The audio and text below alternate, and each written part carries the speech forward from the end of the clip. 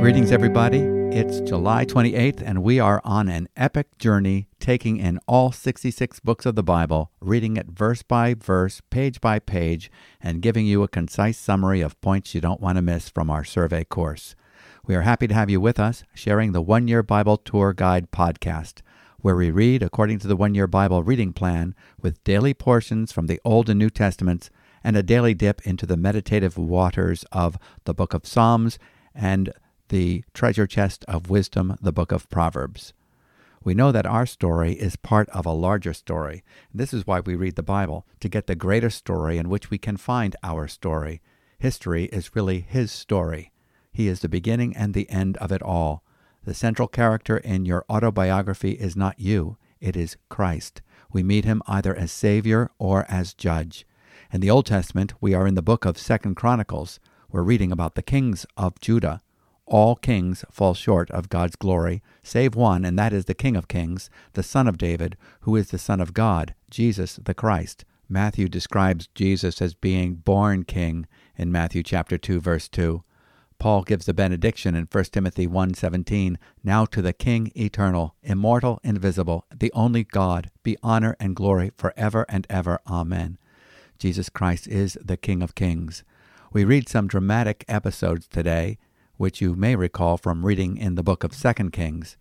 We read about the reigns of King Jehoram, King Ahaziah, and then the murderous reign of his mother, Athaliah, the daughter of Jezebel and Ahab of the northern kingdom, who became queen of Judah, the southern kingdom. She becomes the only female monarch to sit on David's throne, and is not a descendant of David, and is in every way a usurper. Then we will read about the providential circumstances that brought Joash, a true descendant of David, to the throne. So we start our reading in 2 Chronicles chapter 21, and we will read through to the end of chapter 23. 2 Chronicles chapter 21, verse 1. Jehoshaphat slept with his fathers, and was buried with his fathers in the city of David. And Jehoram his son reigned in his place. He had brothers, the sons of Jehoshaphat: Azariah, Jehiel, Zechariah, Azariah, Michael, and Shephatiah. All these were the sons of Jehoshaphat, king of Israel. Their father gave them great gifts of silver, gold, and valuable possessions, together with fortified cities in Judah. But he gave the kingdom to Jehoram, because he was the firstborn. When Jehoram had ascended the throne of his father and was established, he killed all his brothers with the sword, and also some of the princes of Israel. Jehoram was 32 years old when he became king, and he reigned 8 years in Jerusalem. And he walked in the way of the kings of Israel, as the house of Ahab had done, for the daughter of Ahab was his wife. And he did what was evil in the sight of the Lord. Yet the Lord was not willing to destroy the house of David because of the covenant that he had made with David, and since he had promised to give a lamp to him and to his sons forever. In his days Edom revolted from the rule of Judah, and set up a king of their own. Then Jehoram passed over with his commanders and all his chariots, and he rose by night and struck the Edomites who had surrounded him and his chariot commanders. So Edom revolted from the rule of Judah to this day. At that time Libnah also revolted from his rule, because he had forsaken the Lord, the God of his fathers. Moreover, he made high places in the hill country of Judah, and led the inhabitants of Jerusalem into whoredom, and made Judah go astray.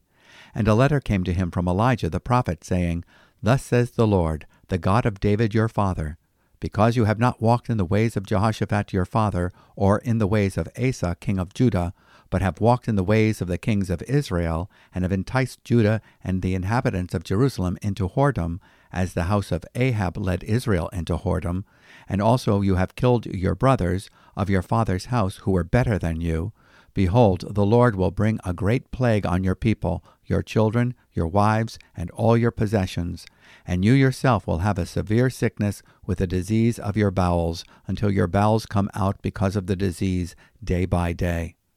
And the Lord stirred up against Jehoram the anger of the Philistines and of the Arabians who are near the Ethiopians. And they came up against Judah and invaded it, and carried away all the possessions they found that belonged to the king's house, and also his sons and his wives, so that no son was left to him except Jehoahaz his youngest son. And after all this, the Lord struck him in his bowels with an incurable disease. In the course of time, at the end of 2 years, his bowels came out because of the disease, and he died in great agony. His people made no fire in his honor, like the flames made for his fathers.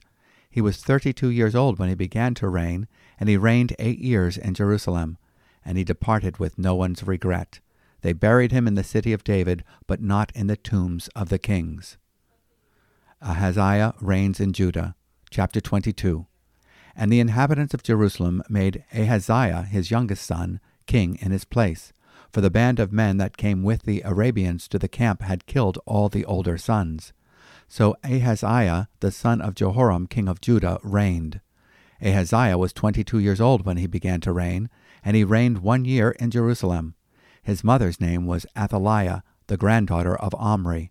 She also walked in the ways of the house of Ahab, for his mother was his counselor in doing wickedly. He did what was evil in the sight of the Lord, as the house of Ahab had done. For after the death of his father, they were his counselors to his undoing.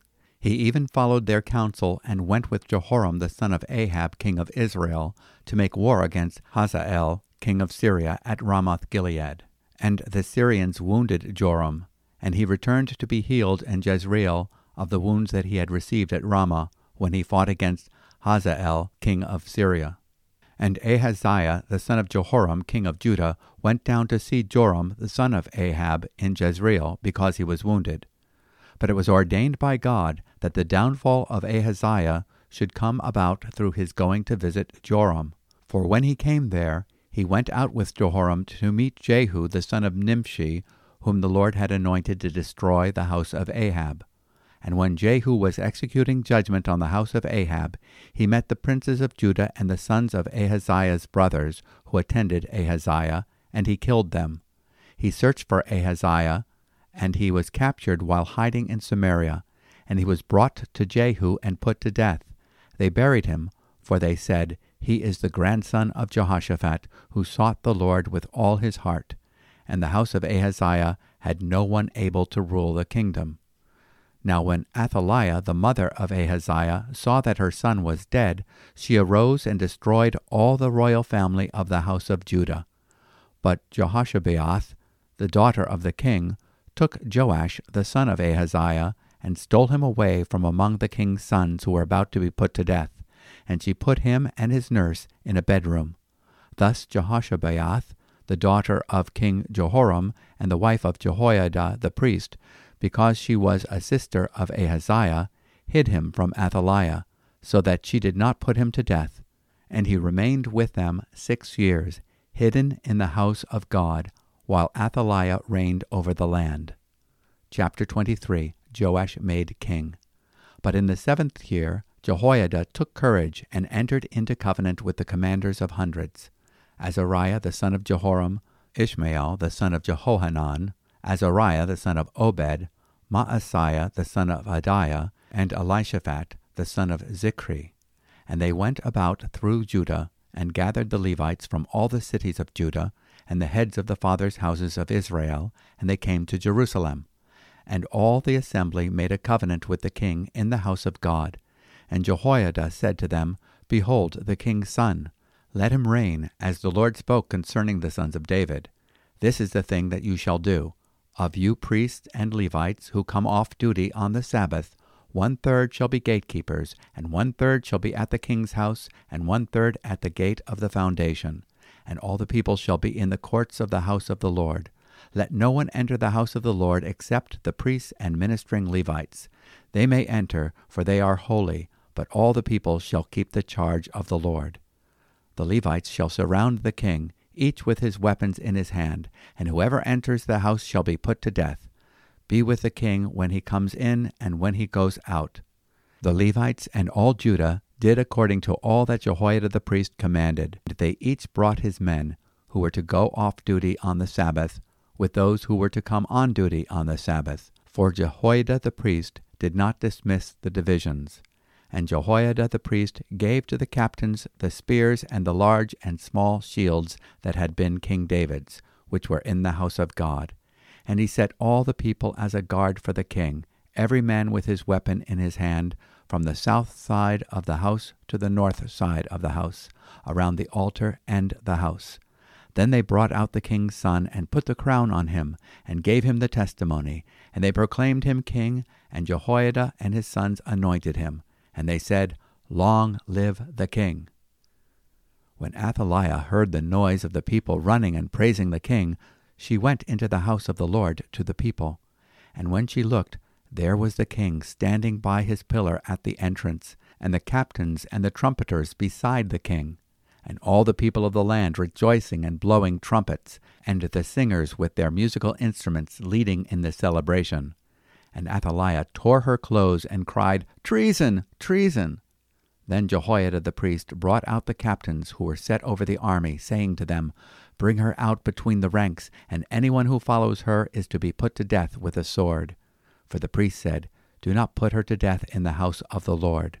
So they laid hands on her, and she went into the entrance of the horse gate of the king's house, and they put her to death there. And Jehoiada made a covenant between himself and all the people and the king, that they should be the Lord's people. Then all the people went to the house of Baal and tore it down. His altars and his images they broke in pieces. And they killed Mattan the priest of Baal before the altars. And Jehoiada posted watchmen for the house of the Lord under the direction of the Levitical priests and the Levites, whom David had organized to be in charge of the house of the Lord, to offer burnt offerings to the Lord, as it is written in the law of Moses, with rejoicing and with singing, according to the order of David. He stationed the gatekeepers at the gates of the house of the Lord, so that no one should enter who was in any way unclean.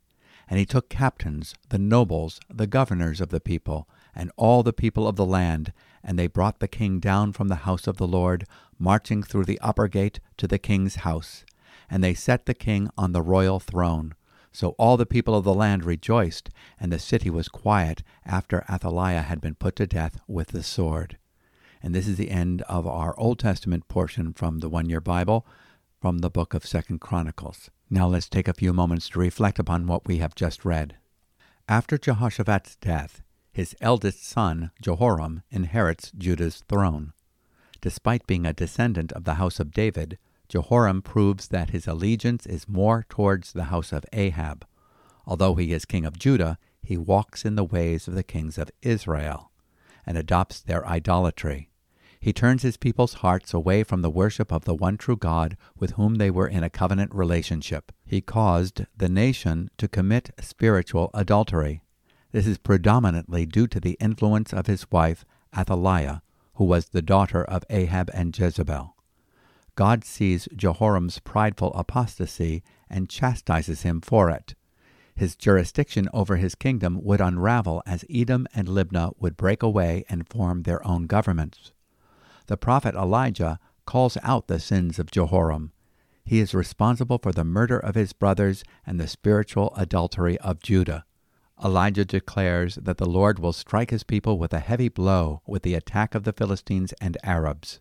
His goods would be plundered and his family members taken away, with the exception of his youngest son, Ahaziah. He is also told that he would suffer and die from a painful disease of the intestinal tract. Elijah's prophecy comes true. After an 8-year reign, Jehoram dies of the predicted disease. In all his attempts to build a kingdom for himself, he dies with no honor and to no one's regret. In chapter 21, verse 20. He is buried in the city of David, but is not honored by being buried in the tomb of the house of David, as a Davidic king. Ahaziah, the youngest son of Jehoram and Athaliah, is made king in Jehoram's place. He is 22 years old and only reigns for 1 year. He follows the counsel of advisers from the house of Ahab, including his mother, who was Ahab's daughter. He is advised to join Joram, the king of Israel, the son of Ahab, in a war against Hazael, king of Aram, at Ramoth-Gilead. Joram suffers a fatal wound in the battle at Ramoth-Gilead, just as his father Ahab had earlier. Ahaziah goes to meet the stricken Joram at Jezreel, where he had gone to recover. Jehu, who the Lord had anointed to execute judgment on the house of Ahab, kills Joram as well as the princes of Judah and some of Ahaziah's relatives. Ahaziah escapes to Samaria, but is taken captive there and brought to Jehu to be put to death. There was no descendant of Ahaziah presumed strong enough to take the throne of Judah. Therefore, Athaliah, Ahaziah's mother, does a power grab, destroying all possible competitors among her relatives in the house of Judah. She usurps the throne, becoming the only female ruler in the history of the house of David. Jehoshaphat, the wife of Jehoiada, the priest in charge of the temple, hides Ahaziah's young child Joash in the temple before anyone had a chance to kill him under Athaliah's orders. Athaliah reigns for 6 years, not knowing that her grandson, Joash, whom she presumed dead, remains hidden away in the temple by her deceased son's sister, Josheba. Josheba's husband, the priest Jehoiada, plots a strategic alliance with 5 commanders of military units, Levites, and heads of Israelite families from all the towns. Jehoiada deploys them to both defend all the federal buildings, that is the palace and the Sur Gate known as the Foundation Gate, and the temple from Athaliah's supporters. He also orders the Levites to protect and be ready to receive the rightful heir to the throne, the young king Joash, as he emerges from inside the temple of God where he has been hidden and raised. Jehoiada states his intention, "Behold, the king's son shall reign, as the Lord has spoken concerning the sons of David." 2 Chronicles chapter 23, verse 3. God had promised that he would give a lamp to David and his sons. Jesus would be the fulfillment of this prophecy long after the Davidic kings no longer sat on the throne. Joash is crowned as king and given a copy of the law of God, the testimony as prescribed by the Torah, in Deuteronomy chapter 17, verses 18 through 20. When Athaliah hears the crowds shouting, "Long live the king," she enters the house of the Lord and sees the king standing by the pillar at the entrance of the temple. This is a prophetic picture of the coming son of David, who will reign forever. Athaliah sees him that she thought dead, standing alive and crowned, standing between the temple's pillar. Which pillar? Was it the pillar named Jachin, meaning he will establish, or was it the pillar named Boaz, meaning in him is strength? Either one is prophetically accurate. The forgotten son of David, the rightful heir to the throne, thought dead, is alive. The one who is the temple of God, he will establish his coronation, and in him is strength. The murderous mother, Athaliah, sees she has been dethroned and defeated. She cries, "Treason, treason!" She is seized and taken out of the temple, lest it be defiled. She is executed at the entrance of the horse gate to the king's palace. Jehoiada the priest, the mediator, makes a covenant with the people that they would be the Lord's people. The pagan altars in the house of Baal is torn down, and Mattan, the priest of Baal, is killed. He orders that the house of the Lord be supervised by the Levitical priests.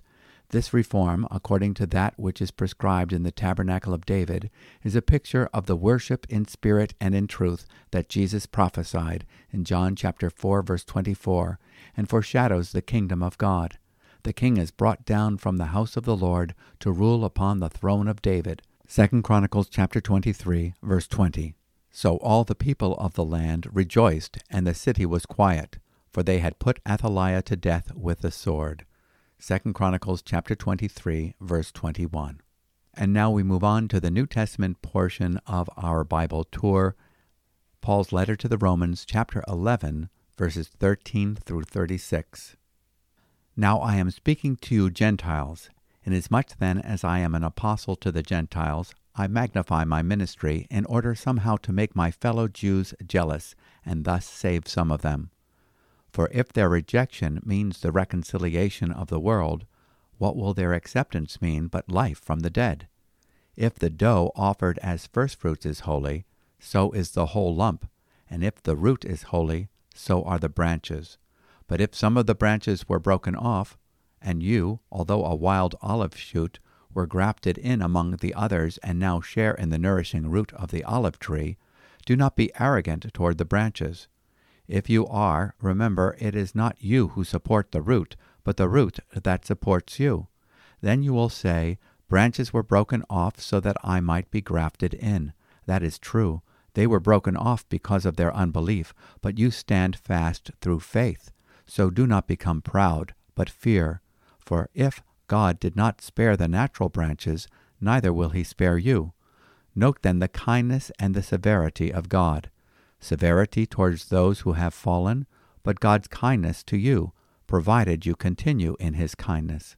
Otherwise, you too will be cut off.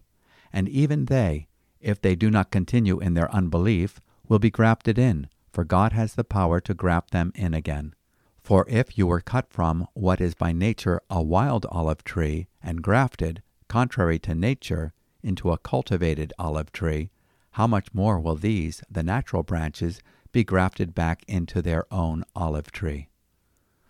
Lest you be wise in your own sight, I do not want you to be unaware of this mystery, brothers. A partial hardening has come upon Israel until the fullness of the Gentiles has come in, and in this way all Israel will be saved, as it is written, "The deliverer will come from Zion, he will banish ungodliness from Jacob, and this will be my covenant with them when I take away their sins. As regards the gospel, they are enemies for your sake, but as regards election, they are beloved for the sake of their forefathers. For the gifts and the calling of God are irrevocable. For just as you were at one time disobedient to God, but now have received mercy because of their disobedience, so they too have now been disobedient, in order that by the mercy shown to you, they also may now receive mercy. For God has consigned all to disobedience, that he may have mercy on all. Oh, the depths of the riches and wisdom and knowledge of God! How unsearchable are his judgments, and how inscrutable his ways! For who has known the mind of the Lord, or who has been his counselor, or who has given a gift to him, that he might be repaid? For from him and through him and to him are all things. To him be glory forever. Amen. And this concludes today's portion from our reading from the New Testament, Paul's letter to the Romans. Paul has been describing how God has sovereignly used Israel's overall rejection of the Messiah to bring the gospel to the Gentiles. Yet, God was not finished with Israel. The acceptance of the Messiah by Gentiles is designed redemptively to make Israel jealous for a personal relationship with God. This is the apostles' hope. God has not rejected Israel, although by and large they have rejected him. Prophecies in the Old Testament make it clear that Gentiles will share in the kingdom with Israel, Isaiah chapter 11 and 60.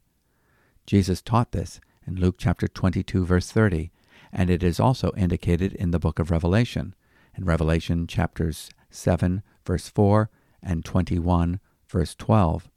God promised that Gentiles would be saved in Hosea chapter 2 verse 23, Hosea chapter 1 verse 10, Romans chapter 9 verse 25.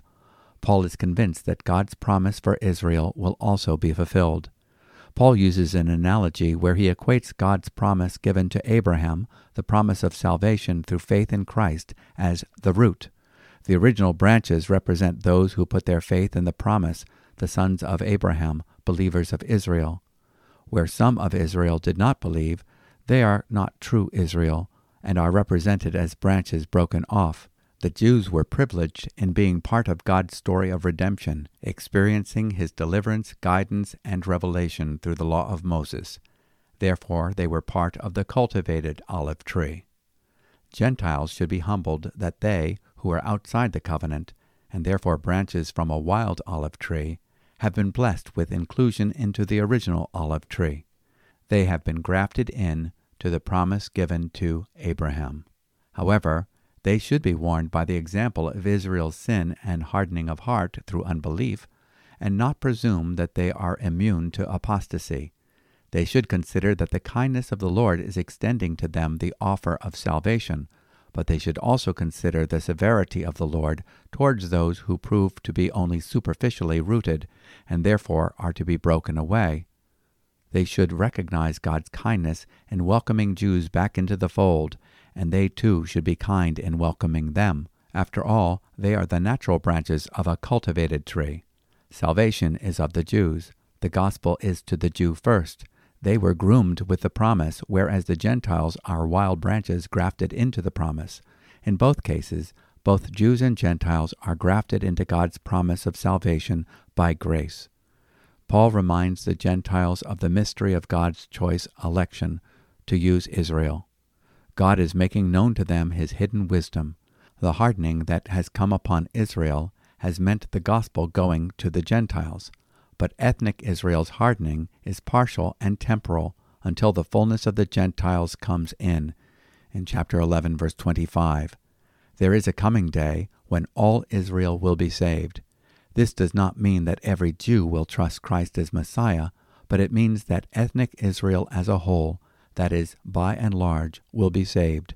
Romans chapter 11, verses 26 and 27, and Isaiah chapter 59, verse 20.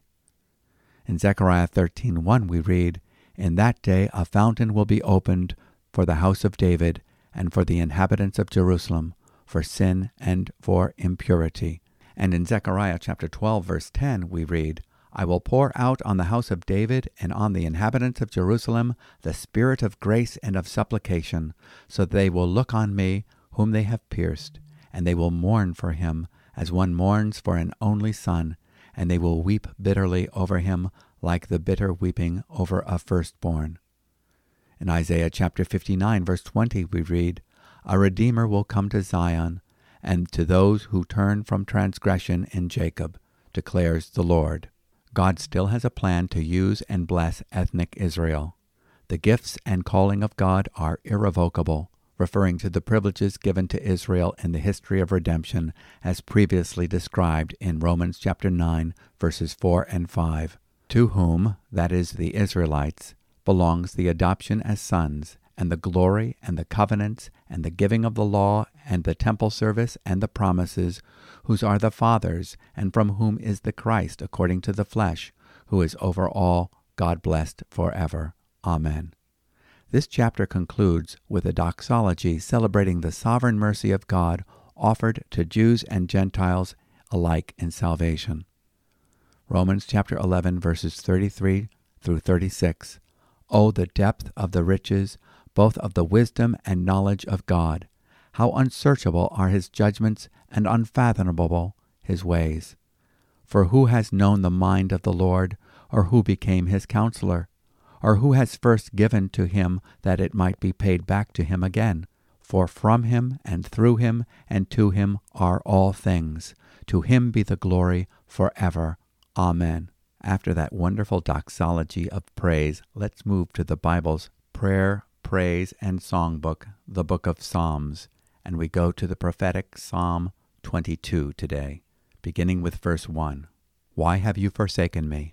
To the choir master, according to the doe of the dawn, a psalm of David. Psalm 22. My God, why have you forsaken me? Why are you so far from saving me, from the words of my groaning? O my God, I cry by day, and you do not answer, and by night, but I find no rest. Yet you are holy, enthroned on the praises of Israel. In you our fathers trusted. They trusted, and you delivered them. To you they cried and were rescued. In you they trusted and were not put to shame. But I am a worm and not a man, scorned by mankind and despised by the people. All who see me mock me. They make mouths at me. They wag their heads. He trusts in the Lord. Let him deliver him. Let him rescue him, for he delights in him. Yet you are he who took me from the womb. You made me trust you at my mother's breasts. On you was I cast from my birth, and from my mother's womb you have been my God. Be not far from me, for trouble is near, and there is none to help. Many bulls encompass me, strong bulls of Bashan surround me. They open wide their mouths at me, like a ravening and roaring lion. I am poured out like water, and all my bones are out of joint. My heart is like wax, it is melted within my breast. My strength is dried up like a potsherd, and my tongue sticks to my jaws. You lay me in the dust of death. For dogs encompass me, a company of evildoers encircles me. They have pierced my hands and feet. I can count all my bones. They stare and gloat over me. They divide my garments among them, and for my clothing they cast lots. Psalms 22 to 24, form a trilogy depicting the Messiah as our shepherd king. In Psalm 22, the shepherd king lays down his life for the sheep. In Psalm 23, we see how the shepherd king provides for his sheep. In Psalm 24, the great shepherd of the sheep returns to reign over his sheep and reward them. This psalm, Psalm 22, contains references to David's suffering. We do not know the circumstance, but in the description we see a prophetic picture of the suffering of Christ, the Son of David. The prayer of Christ on the cross is found in the first verse. My God, why have you forsaken me? Psalm 22, verse 1. Also in Matthew chapter 27, verse 26, and Mark chapter 15, verse 34. Jesus identifies with the sinner on the cross and senses what that separation feels like, although he and the Father are one in essence, in Isaiah chapter 59, verse 2. The holiness of God demands that sin be punished. Jesus was willing to take that punishment our sin deserved on his own body. I am a worm and not a man. This is a picture of the humiliation of Christ. A worm is a creature of the ground. God created man to be more than a creature of the ground. He was created to be a co-regent with Christ, a heavenly man. But Jesus identifies with man in his fallen state on the cross, yet without sin. He who knew no sin became sin. 2 Corinthians chapter 5, verse 21. Verses 7 and 8 sound like eyewitnesses of the crucified Christ 1,000 years in the future. All who see me sneer at me. They separate with the lip. They wag the head, saying, Commit yourself to the Lord. Let him deliver him. Let him rescue him, because he delights in him. Verses 12 and 13 remind us of the demonic oppression that Jesus must have experienced. Verses 16 and 17 picture the human tormentors who mocked him. Verse 18 accurately predicts the activity of those Roman soldiers who gambled for Jesus' robe. They divide my garments among them, and for my clothes they cast lots. Verses 22 through 31 contain magnificent declarations of faith in the repercussions of Christ's accomplishment in his atoning death. We experience his presence as our resurrected head, who is not ashamed to call us his brothers. In verse 22, I will tell of your name to my brethren. In the midst of the assembly I will praise you. Jesus said to Mary on that resurrection day, I am ascending to my Father and your Father, to my God and your God. John chapter 20, verse 17. The psalm closes with the shepherd king experiencing the rewards of his suffering in verses 25 through 31, and we'll read more of that tomorrow. Now let's go to the Bible's treasure chest of wisdom as we draw from the book of Proverbs, chapter 20, verse 7. The righteous who walks in his integrity, blessed are his children after him. What a blessing it is for children to have the example of godly parents. A believer who walks with the Lord in integrity will inspire his or her children to pursue the same kind of relationship. May we reproduce after his kind by nurturing the next generation with spiritual authenticity. Now let's conclude our time of reading the Bible with prayer. Father, thank you for your holy word. The record of earthly kings and their failures highlight the perfection of your anointed King, our Shepherd King, our Lord and Savior, Jesus Christ. We are humbled by his willingness to suffer the immeasurable wrath incurred by our sin on the cross. His confidence in your holiness and your righteousness inspires us to obedience and surrender. The fact that he who knew no sin became sin, that we might be constituted as righteous in your sight, causes our hearts to tremble with reverential awe, and that he would rise to be our representative interceding on our behalf, unashamed to call us his brothers and sisters, humbles us. We ask that you would help us to be conscious of his presence among us, especially when we gather as a congregation to offer praise to you. In Jesus' name, amen. Well, thank you so much for being with us in our Bible tour today. We look forward to continuing tomorrow. If you have any questions or comments, we'd love to hear from you. You can write us at podcast@newlife.org. If you would like a written copy of our commentary on the daily portion, you can subscribe at our website, newlife.org. and you can also receive information there on the ministries of New Life Community Church. Well, until next time, God bless you. Shalom.